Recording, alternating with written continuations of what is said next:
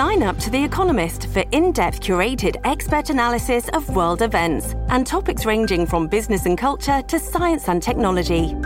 You'll get the weekly digital edition, online-only articles, curated newsletters on politics, the markets, science, culture and China, and full access to The Economist Podcast Plus.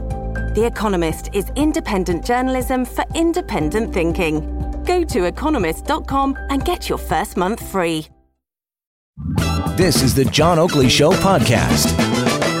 On Global News Radio, you've heard me from time to time talk about emails and how they're written, and the fact that, in my view, and it's not necessarily everybody's, but it's certainly mine, that kind of communication is flat communication.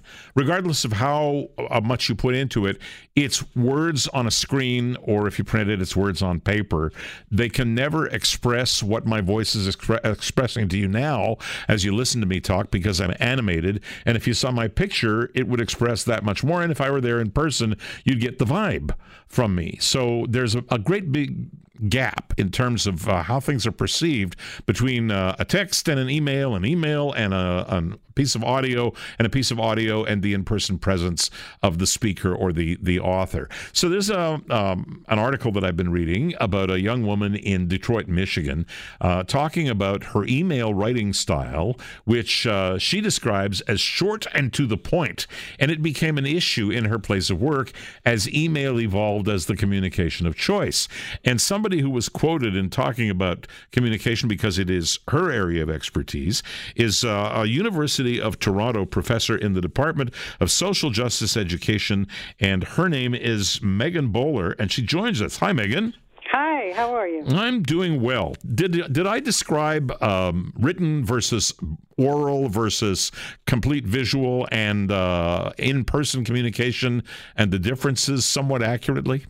Yes, I found that to be a good description. Certainly when we're writing email, how do we know what the tone of voice is? Do we know that somebody's trying to be funny or ironic or warm? No, we don't. So very often, particularly women might try to inflect their email with some emotional terms or some exclamation points or some emoticons, but that can lead to some trouble when you're in a professional setting, right? Why is it particular to women?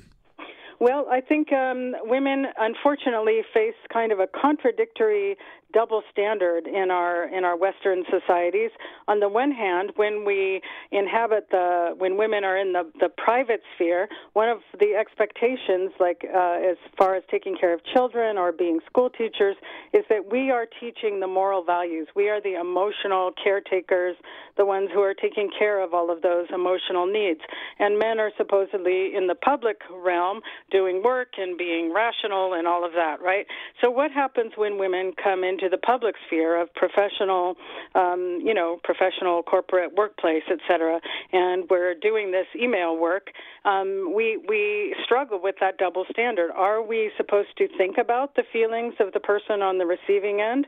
Do we want to, mediate the effect of our intense words? Say we're speaking to someone who's working for us. Do we want them to feel badly? No, we've been taught that we're supposed to take care of that person. And yet, as is described in the news story you were referencing, when women are very short and to the point, sometimes they might be, accused in bad language of being aggressive or, too harsh. And yet, it's really a double standard because, as we've seen in cases where it's, for example, a male colleague was accidentally emailing someone under a female name, and what occurred was the person receiving those emails thought they were receiving them from a woman, and gave negative feedback and said, I don't like this tone, etc. Well, then when they found out it was a man, it was no longer an issue. So simply by having a male signature or a female signature determines how that email is perceived. So the long and the short of it, Peter, is we essentially can't win. Women can be too soft in the email and get penalized, or we can be too blunt and get penalized. That's funny. I guess there's role reversal from time to time. I know in my own case, and I'll give you two ideas and bounce them off you. In my own case, I like to be friendly in email because I'm so conscious of the fact that if I say hello, how are you? Somebody at the other end in a particular mood may say, "Oh, there's Sherman again saying hello, how are you?" Right. Okay, which is completely different than "Hi, how you doing?" Right. And I can't transmit the "Hi, how you doing," as I said at the beginning of this thing. But I try to say, when I ask somebody a question, they give me an answer, I might say, I really appreciate this. Or if I'm providing the information, I might say, happy to help. Yeah. Just because I think that it transmits the fact that I see all of it in a positive light. Now, having said that, I am doing some business and have been for the past month or two with a woman. She's outside of the broadcast area, so I won't provide her name. It doesn't matter who she is. She's in the States. And every time I ask her a question, and it's usually me having to ask her a question, I get back, okay, or yup.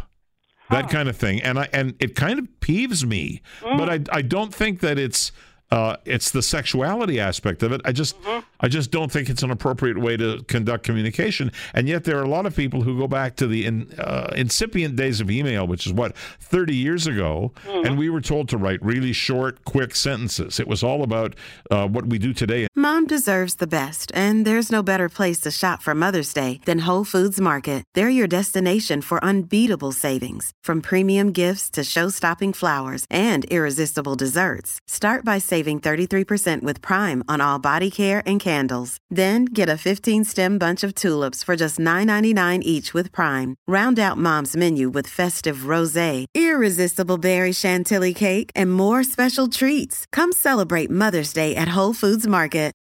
This episode is brought to you by Shopify.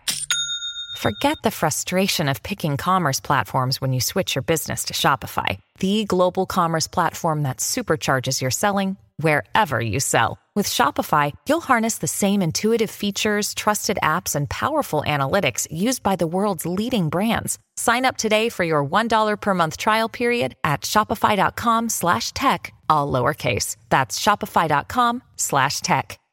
Texting. Are you going to be there tonight? Yes. Right. So what's happened here?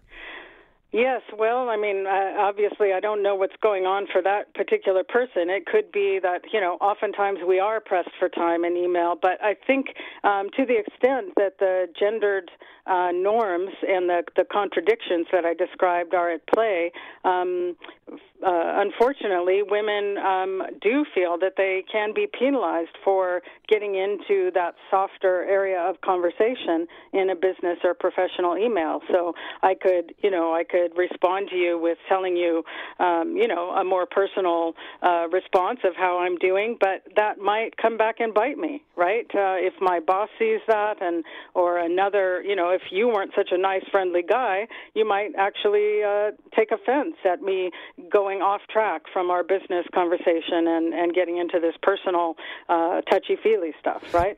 So you're in an area of teaching where you deal with women's studies, you deal with social justice, and which one feeds into the other. Yep. What are you, when you have these conversations, particularly with young women, do you meet with resistance where women say, hey, the whole thing here that we're talking about is equality in the workplace. Why are we having to do something special? Or are you teaching them to do something special? Interesting question. Well, a lot of us will mention this illustration of the issues around quote-unquote feminism and how it's become, unfortunately, a bad word. So you can be in a classroom or a public audience and say, how many of the folks here consider themselves feminists? And no one will raise their hand. And then you say, how many people feel that women should be paid the same as their male counterparts? And everyone raises their hand, right? So, it's often the case that people, on whether they they do subscribe to particular beliefs will hesitate to use some of the terms in our society because they have some negative association with it. But to your specific question, do people see this as, do young women see this as, I think what we're increasingly seeing in the younger generation is a great deal more acceptance of gender fluidity, of the idea that we should be presumed to be equal in all that we do. And yet, I think simultaneously what we're seeing is that this generation is not necessarily aware of the history of social movement struggles that have taken place in order to achieve the kinds of rights and equality that we now have. Okay, so let's bring it right down to this last question because we're running out of time. Are we in a position where we still have to imbue in female employees, or in your case, students, or in male employees for that matter, maybe you have some of those as your students as well, that email takes on a life of its own that can reflect back on gender or sexuality, and that we have to be aware of that, or are we trying to just shunt that aside? Absolutely. I think we do have to still continue to do this kind of educational work and speaking to the issues around masculinity, just as it's very unfortunate and unjust that women get penalized for appearing to be soft in their email. It's also very unfortunate that in our society, men are supposed to not be vulnerable, are not supposed to have intimate friendships with other men, are not supposed to be emotional or express their emotions. Though those are as damaging to our society and our culture as are the constrictions against women and how women are supposed to perform their gender roles. Oh goodness! You might have just heard me chuckle. It wasn't at you.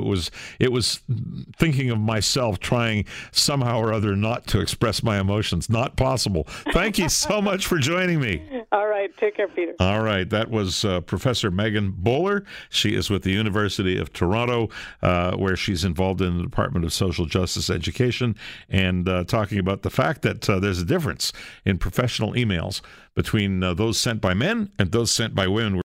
Thanks for listening to the John Oakley Show podcast.